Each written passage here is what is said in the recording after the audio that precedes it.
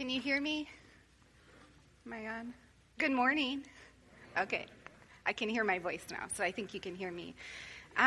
Well, it's been really good to be in Ecclesiastes as a church body this summer. I hope you've enjoyed it as much as I have. I've really appreciated Neil's teaching, and I've been challenged and enlightened as we've carefully walked through the initial parts of this book. And I'm very humbled today to continue us on into what Neil has called this ungraspable book. No pressure at all here. So this morning we'll be looking at Ecclesiastes 3, which includes one of the most well-known and best-loved poems in the Bible. In fact, many of us will walk out of here this morning with the 1965 rendition of this poem made famous by the Byrds echoing through our heads for the rest of the day. But in any case, as a brief recap, Neil has helped us see that in Ecclesiastes we get to hear the thoughts of a preacher who is trying out thought experiments to grapple with the meaning of life, especially when things are not working out quite the way that the book of Proverbs might suggest. And so here in chapter 3, what we'll be looking at today, the preacher turns his attention to the nature of time in our human experience. So here are his words in Ecclesiastes 3, 1-15. There is a time for everything, and a season for every activity under the heavens. A time to be born, and a time to die. A time to plant, and a time to uproot. A time to kill, and a time to heal. A time to tear down, and a time to build. A time to weep, and a time to laugh. A time to mourn, and a time to dance. A time to scatter stones, and a time to gather them. A time to embrace, and a time to refrain from embracing. A time to search, and a time to give up. A time to keep, and a time to throw away. A time to tear, and a time to mend. A time to be silent, and a time to speak. A time to love, and a time to hate. A time for war, and a time for peace. What do workers gain from their toil? I have seen the burden God has laid on the human race. He has made everything beautiful in its time. He has also set eternity in the human heart. Yet no one can fathom what God has done from beginning to end. I know that there is nothing better for people than to be happy and to do good while they live, that each of them may eat and drink and find satisfaction in all their toil. This is the gift of God. I know that everything God does will endure forever. Nothing can be added to it and nothing taken from it. God does it so that people will fear him. Whatever is has already been, and what has been, or what will be, has been before, and God will call the past to account. This is the word of the Lord.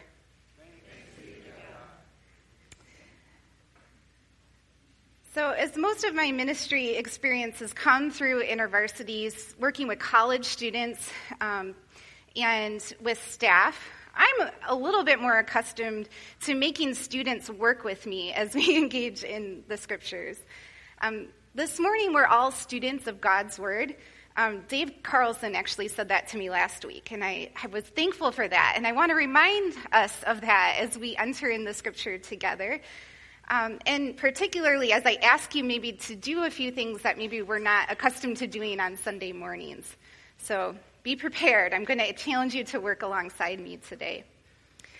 So in your messenger this morning, you should have received a copy of the preacher's poem, which is the first 8 verses that I read. So if you could pull that out and have that in front of you. And if you have a pen, go ahead and pull that out too. And it's okay if you don't. Just look on with a neighbor. So as you're pulling that out, you may have noticed in the poem when it was read, or as you look through it, that the word time is repeated a lot, like 28 times a lot, plus one in the intro and another time later on in his comments. So I think we can therefore safely assume that this is a poem about time. All right. I'm just kidding. But instead of talking about how little time we have or how fleeting time is, the preacher paints just this beautiful picture in this poem of all the times that humans experience throughout their days under the heavens. As you look through the poem, you'll see that each line holds a contrast. And these contrasts actually reveal a spectrum. So if you see love and hate are two ends of the human emotional spectrum, or war and peace, kind of states of society that we find ourselves in. And you'll also note, if you count through, there's 14 pairs, which in the Bible is significant because 7 and multiples of 7 are symbolic of completion. And so when the preacher offers us this poem, he's offering sort of metaphorically a complete picture of the human experience. So before we continue on, I want you to look through those 28 times on the sheet in front of you. So 28 times are activities. And I'd like for you to just choose what your favorite of those activities is.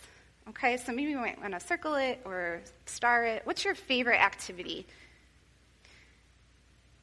And in contrast, what's your least favorite activity that he lists? So your favorite, your least favorite.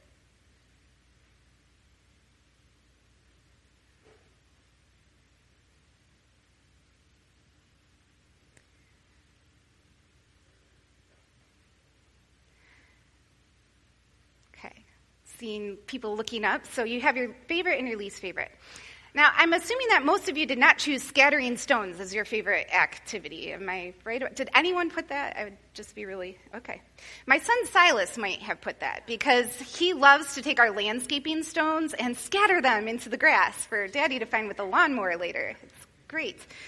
But all that to say, though many of these times that you're looking at or emotions are things that we're familiar with, or emotions or tasks that we still do today, but a few are a little bit less familiar or clear. So just to bring a little bit of clarity, verse 3 is talking about killing and healing, tearing down and building. That is likely referring to war times, obviously with killing, but also with tearing down of buildings or city walls.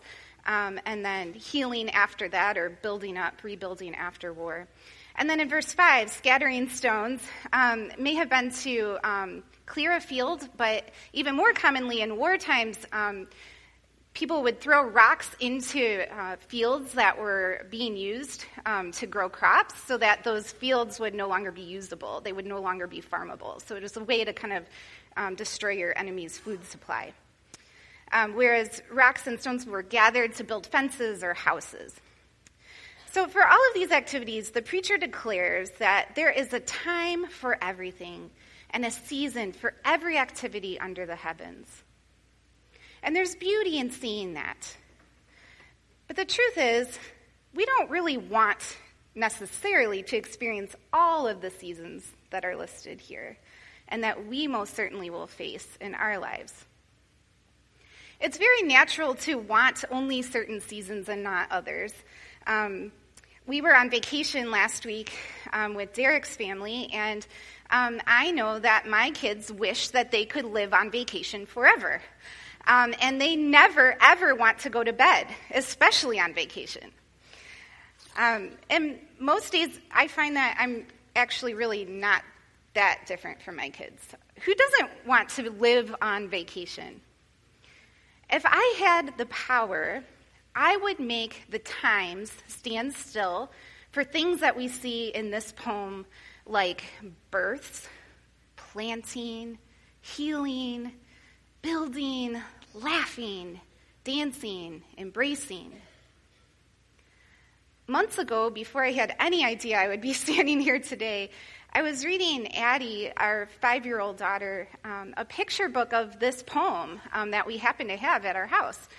And when we reached the line, a time to embrace and a time to refrain from embracing, She had some vocabulary questions, but once she understood, she was astounded that there would ever be a time to refrain from embracing. And if you know Addie, you know that that is very much her heart. Why wouldn't you want to hug, she asked me. As the Lord's timing would have it, we responded to 2 weeks later to a time of influenza in our family. And this interaction with Addie came back to mind as we tried everything we could to contain contamination from family members and did indeed refrain from hugging and sharing juice cups. Or even in Michigan, if we think of literal seasons, we certainly experience all four here. We know how to engage and even enjoy them, but we also know how to avoid the ones that we don't want to if we have the means, right? This poem illustrates that our world is not made up only of the good times. There's a mixture, a tension. And even more so, there's no real controlling of the times that we face. The preacher doesn't use the word hevel in this passage, which is one that's been used in the previous passages and in many after. But he does seem to find the nature of times cycling around us as unsatisfying. In verse 9, he asks, "What do workers gain from their toil?" And he calls it a burden that God has laid on humanity. Curiously, he seems to believe that God rules the times, that he also has made everything beautiful in its time. But he can't seem to get around the fact that humans are not able to grasp the big picture of what God is up to. He even seems to kind of take issue with the fact that God has allowed us to kind of grasp this concept of eternity, but yet has kept us in the dark on a lot of things. He's asking questions that were actually well beyond his time. He's asking about things that really can only be understood with the person of Jesus Christ. But before we look at that, I want to circle back to this idea that he does acknowledge that it's God who controls our times. He accepts this as fact, but I don't know if that's maybe as obvious to us today as it was to him and maybe the people who originally heard his words. In God's ordered creation, there is space for each of these activities listed.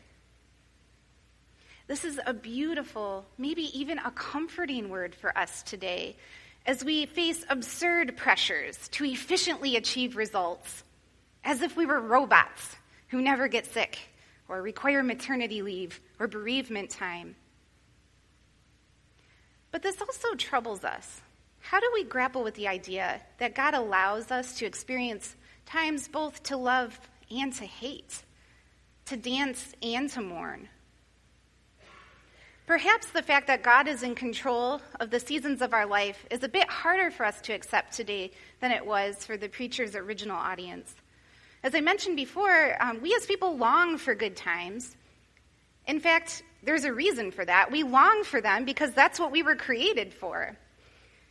Verses 12 and 13 say, the preacher says, "I know there is nothing better for people than to be happy and to do good while they live, that each of them may eat and drink and find satisfaction in all their toil. This is the gift of God." These words evoke the images of the Garden of Eden in Genesis 2. God's original design for people was for them to be satisfied with God's perfect provision under his leadership. Yet people rejected living by God's design, and so we live lives fraught with difficulty and pain. What's interesting for us here in America today is that we are actually kind of told that we can create a life of good times for ourselves. If we just make the right choices, we can control our own destinies. Unlike most people who have lived throughout history, we have the ability to avoid times and tasks that we don't like winter or laundry or vacuuming. And we can even usher in good times and things that we do like, I'm still amazed that mangoes are somehow sold at Meijer year-round in Michigan. That's amazing. As fairly financially stable people with power to make decisions for our good and for the good of our families, it can actually be easy to believe that we have control of our seasons. Now, obviously, this doesn't hold up when we do face death, mourning, silence, or we have to throw something away. But truthfully, those kinds of seasons often feel jarring, or at least they do to me. And I think that some of this is because our cultural narrative tells us that we can control our times and that there's something wrong when we face difficulty. I think that the preacher has a word of truth and freedom for us here in America today. We do not control our times, but God does. Therefore, rather than trying to control our times, we can embrace the times that God does give us in turn. It's interesting to note in the poem that with the exception of being born and dying, each activity mentioned is actually a response to the time or the season that God has brought forth. So there's a time to plant. We can plant in the winter, but spring is the time to plant, right? So there's an implication that there's an appropriate time to laugh or to dance, to mourn or to cry. There's wisdom undergirding these words that people are not only to observe that seasons come and go, but are also to know that there is a time to respond to each one. In verse 11, he says, "He has made everything beautiful in its time." When we do embrace our times, we discover that God has blessings for us in each one. Parker Palmer wrote a little book I enjoyed this past year called Let Your Life Speak.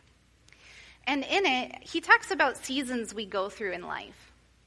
Much like the Ecclesiastes preacher, he sees that God brings us into metaphorical seasons without really asking our opinion first. If we lived close, this is a quote from him, if we lived close to nature in an agricultural society, the seasons as metaphor and fact would continually frame our lives. But the master metaphor of our era does not come from agriculture. It comes from manufacturing. We do not believe that we grow our lives. We believe that we make them. Just listen to how we use the word in everyday speech. We make time, make friends, make meaning, make money, make a living, make love. So he goes on in his book to explore this metaphor of seasons as maybe a more helpful framework of viewing the times in our lives that we can't control. So he walks through, and I'm just going to kind of offer you a little snapshot because I found it so helpful in my personal life. And starting with summer is the season that we're in. I think I know that people in our church, we're really good at engaging with summer. We go away to cottages, we spend time at the beach, we garden. And summer is just such a beautiful season of abundance, of fruitfulness. And in our personal lives or our spiritual lives, summer can look like having more than enough, having all you need. It's when your faith is so clearly real to you, right in front of you. And it's times where we don't feel like there's scarcity, like we have enough even to share with other people. And those times are rich and they're wonderful. But we also go through the other seasons as well. And so as he moves toward autumn, he describes autumn as a season of beauty, but also of decline. It's hard to watch things die in our lives. And it's also easy for us to forget that that time of decline and death is also a time for reseeding.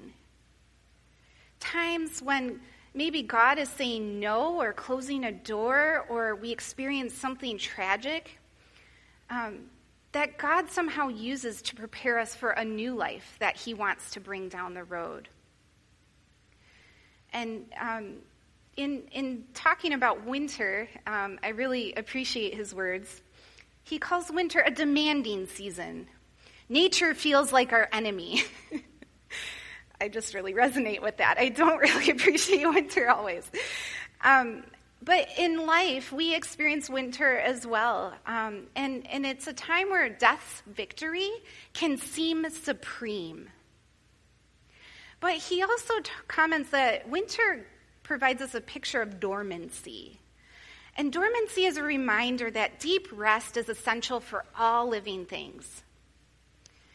He says, winter clears the landscape, however brutally, giving us a chance to see ourselves and each other more clearly, to see the very ground of our being.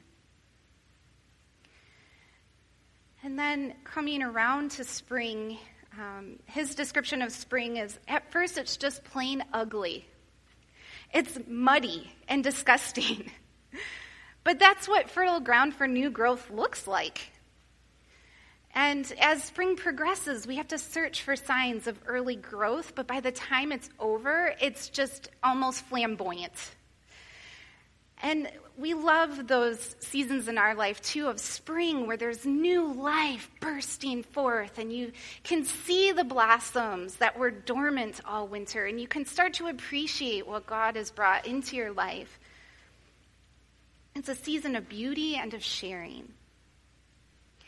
And I hope you're understanding why I'm bringing these seasons to you. Parker Palmer's point is that there's a gift in every season that we face. And I believe that God has gifts that we can only receive in the context of a specific season. So then, embracing our times is actually an act of faith in the God who controls them. God gives us good gifts through each time that we face. But even more amazing, when we live with this surrendered posture, we're able to responsively engage in the world around us, no matter what kind of time we're facing. Like Paul, we can learn to be content in all circumstances. Jesus demonstrated this so beautifully in the ways he perfectly responded to his times. Phil Ryken, who's the president of Wheaton, put it this way: as we witness the life of Jesus in the Gospels, we see a Savior who always knew what time it was. And throughout the Gospels, if you pay attention the next time you read through the Gospels, you'll notice that time is peppered through them. Comments like "at hand," as it was not the time was near, or "the time has come," or "on that day." They're peppered throughout the telling of Jesus' story. And this isn't even to mention the big picture of Jesus' birth coming just at the right moment of human history, so that his death and resurrection perfectly fulfilled all of the prophecies about him. I appreciate Julie Canless's thoughts on the life of Jesus. She writes in her book, A Theology of the Ordinary, Jesus was not just going through the motions of being human in order to fast forward to the cross, she says. In fact, the Son's mission is not only the cross, but involves all of human life as it is lived. Jesus came to teach us how to be human, and he lived in the context of time. Jesus indeed embraced each time he was given in the most purposeful life ever lived. He was able to be present to people, responsive to them, in obedience to his Father. And when it was time, he even embraced death. Jesus' life, death, and resurrection reveal to us that God does indeed control the times of all human history. And unlike the preacher, we have that perspective, and we can see a bigger picture of eternity. We know that one day Jesus will return and bring about the fullness of the Garden of Eden to our world once again. Yet we are also in tension, like the preacher, of knowing this great ending, but still living in the midst of hevel, confusing, ungraspable life upheavals that happen around us every day. Therefore, we can relate to his feelings of uncertainty and confusion and burden. So then, as the people of God, the witnesses of Jesus in this world, how do we live responsively to our times? So first, Neil said 2 weeks ago that our ability to enjoy life is directly tied to our ability to see that we actually have no control of our lives. The beauty of this poem and the preacher's comments about time help us to see that although we are not in control, God is. Though we yearn for the day that Jesus will make all things new, we can trust that God has purpose for us in this time, whatever it is. Relinquishing our desires and our attempts to control what we cannot is an act of faith that roots us more deeply in Christ. Secondly, when we are no longer frantically trying to keep ourselves in our favorite seasons, we are freed up to embrace the season that God is actually giving us. This poem shows that God has ordered his creation and that there's a place for all of these events in the human experience.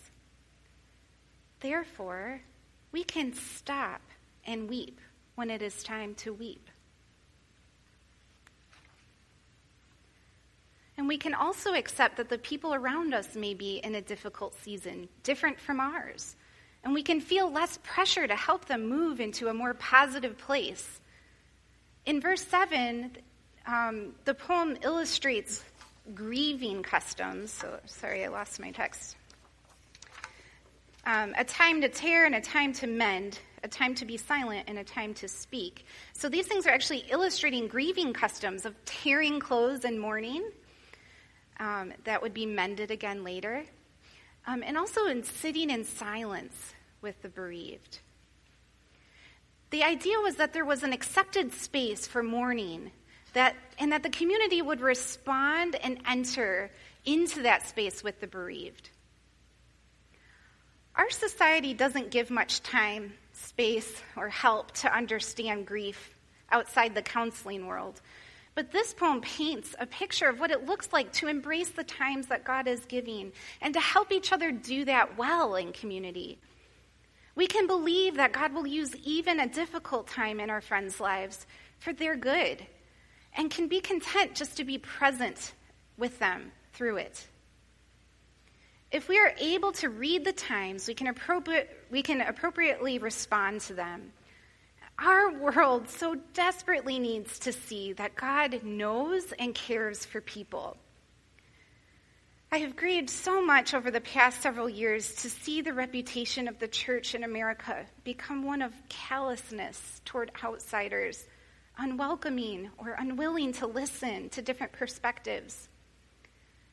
What would it look like for the church today to be responsive to these times that we're facing? What would look different if we were willing to accept that maybe the security and the comfort that we've enjoyed for many years may not actually be God's plan for us going forward? To not assume that that's the way it will go. And finally, when we embrace the times God brings us, we end up better, more whole people. As the Jewish people understood, grief is a process, and God brings healing through each step of that journey. We can't fast forward to the results. This is true of our spiritual journeys as well. If we are able to see that God has both mountaintops and valleys to lead us through, we will be less anxious to get out of the uncomfortable times and more hopeful to receive something good from them. We follow our Lord and Savior Jesus, who came with the title Suffering Servant. I sometimes wonder if we, who enjoy many comforts and pleasures, may need to be reminded that our faith doesn't necessarily promise us these things. As we close our time together, I'd like to offer some space to reflect on the times that we find ourselves in today. And we're going to enter sort of a reflective space together, and the worship team will come up, and we will have some time to actually think and respond. So I'm going to invite you to do that with me. So go ahead and look at the preacher's poem once again. On it, you have your favorite and your least favorite time. Right now, I'd like you to consider, what time do you think you're in right now? What would be the season what would the season be called that you've been in most frequently these days? Or it may be more helpful for some of us just to think about our families. What season is our family in right now?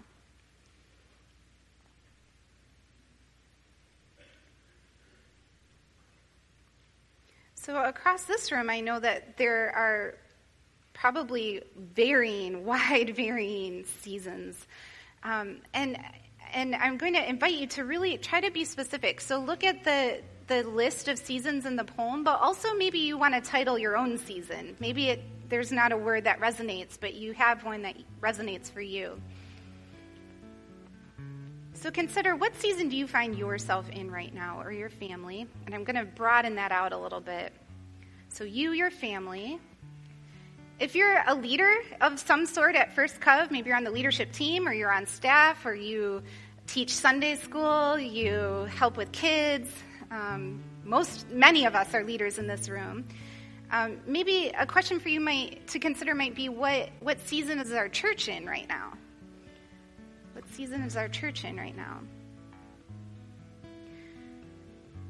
Or some of us are big picture thinkers, and we just might want to think about, what time is our society facing right now? What name would you give this chaos that we're in, other than confusion?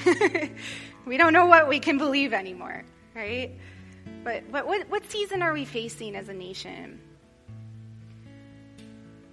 So I'm going to give you a minute just to think. Don't be uncomfortable, just reflect. I'm going to invite God just to come and meet us in this time, because we're going to respond to these seasons in a minute. So God, thank you that you know our times, as individuals, what we're each facing. We thank you that you also care about our families and our church body and our nation as well. You care for groups of people, and you want us to be in touch with what's going on around us. So Lord, I also thank you that you know the times that we are facing in those groups. And Holy Spirit, right now I just want to ask you to come and to speak to us. I pray that you would just give us some enlightenment, that you would shine light on what we're facing right now in a way that will help us draw closer to you.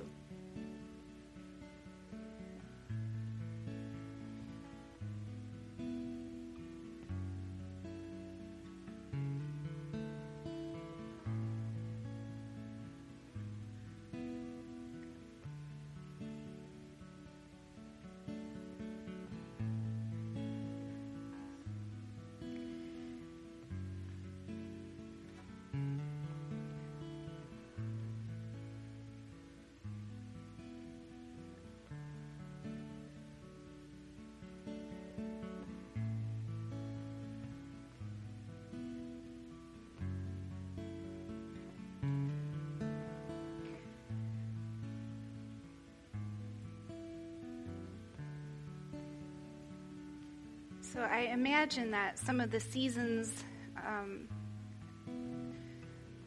across the room, many of us or our families or our nation or our church may find ourselves in difficult seasons, maybe ones characterized by pain or grief.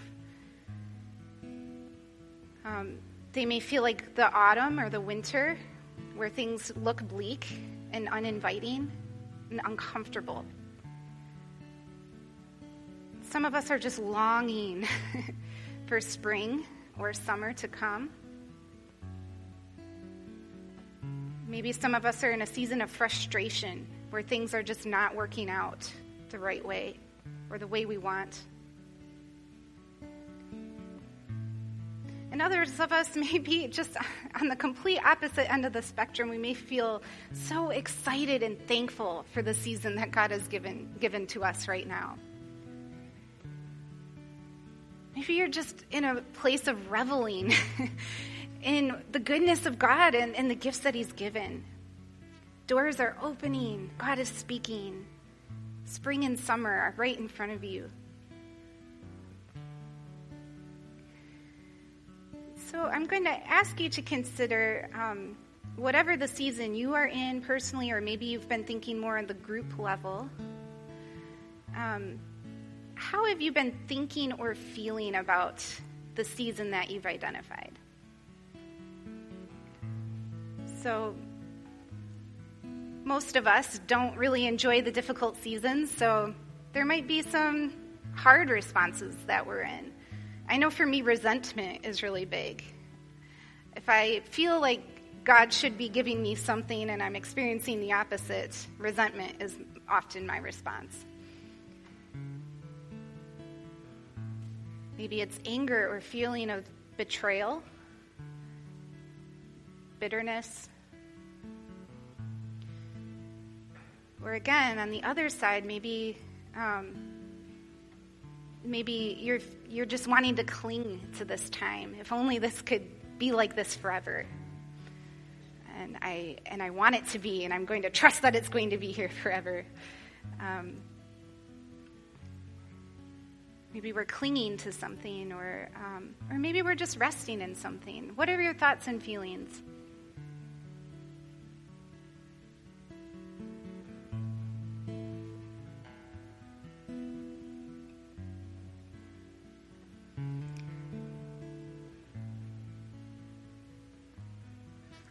So following our thoughts and feelings, I want to ask all of us to consider how, in the midst of the season that we're facing right now, can we each take steps toward embracing that season as an act of faith?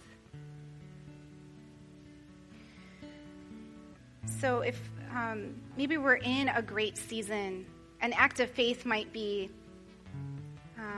expressing gratitude, and also just offering that season and holding it loosely before the Lord, trusting that this is good and I can receive it, but it may not be forever and I can still trust you.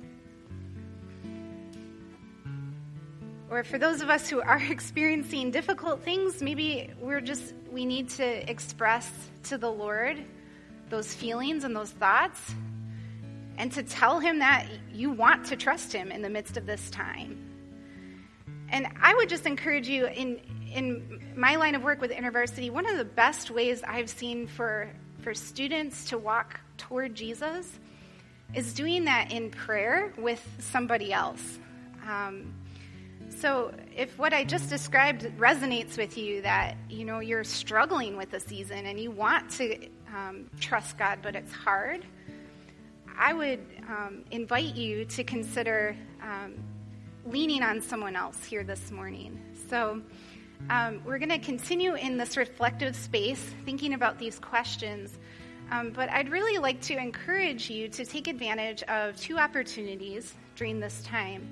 So one is there will be some leadership team members and other prayer ministers back in the two corners of our room this morning. And they're there just to come alongside anyone who wants to and pray with you wherever you're at. You can go to them and ask for a prayer of blessing. You can go to them and ask them to pray that you for help to trust God in a situation that you're facing. It can be as specific or general as you want, but I'd really encourage you to consider doing that if you're finding that there's something tugging on your heart this morning. That I would trust that that's God getting your attention and really wanting to seal and clarify what he's doing in you. So this is a way to do that.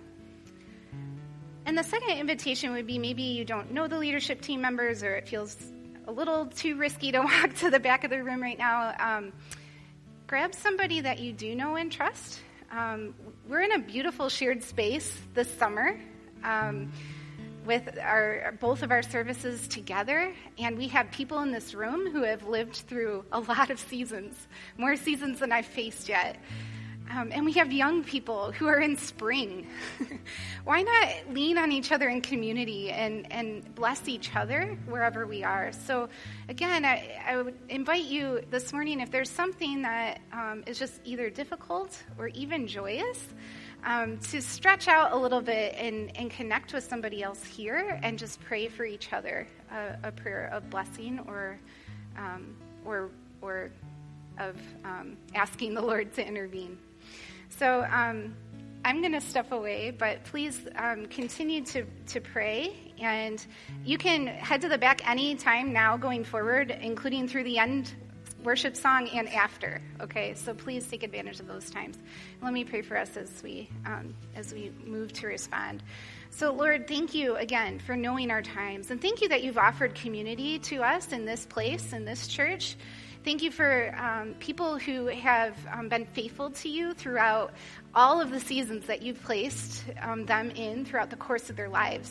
Lord, I'm humbled by their example.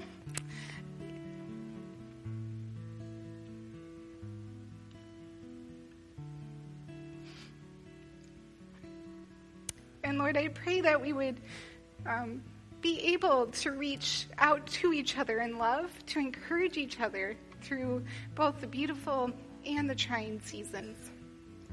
Lord, thank you. Thank you for being here with us. Thank you for knowing what you want to do this morning. And so, Lord, we just pray that you would move and work in our hearts and in our community this morning. In Jesus' name.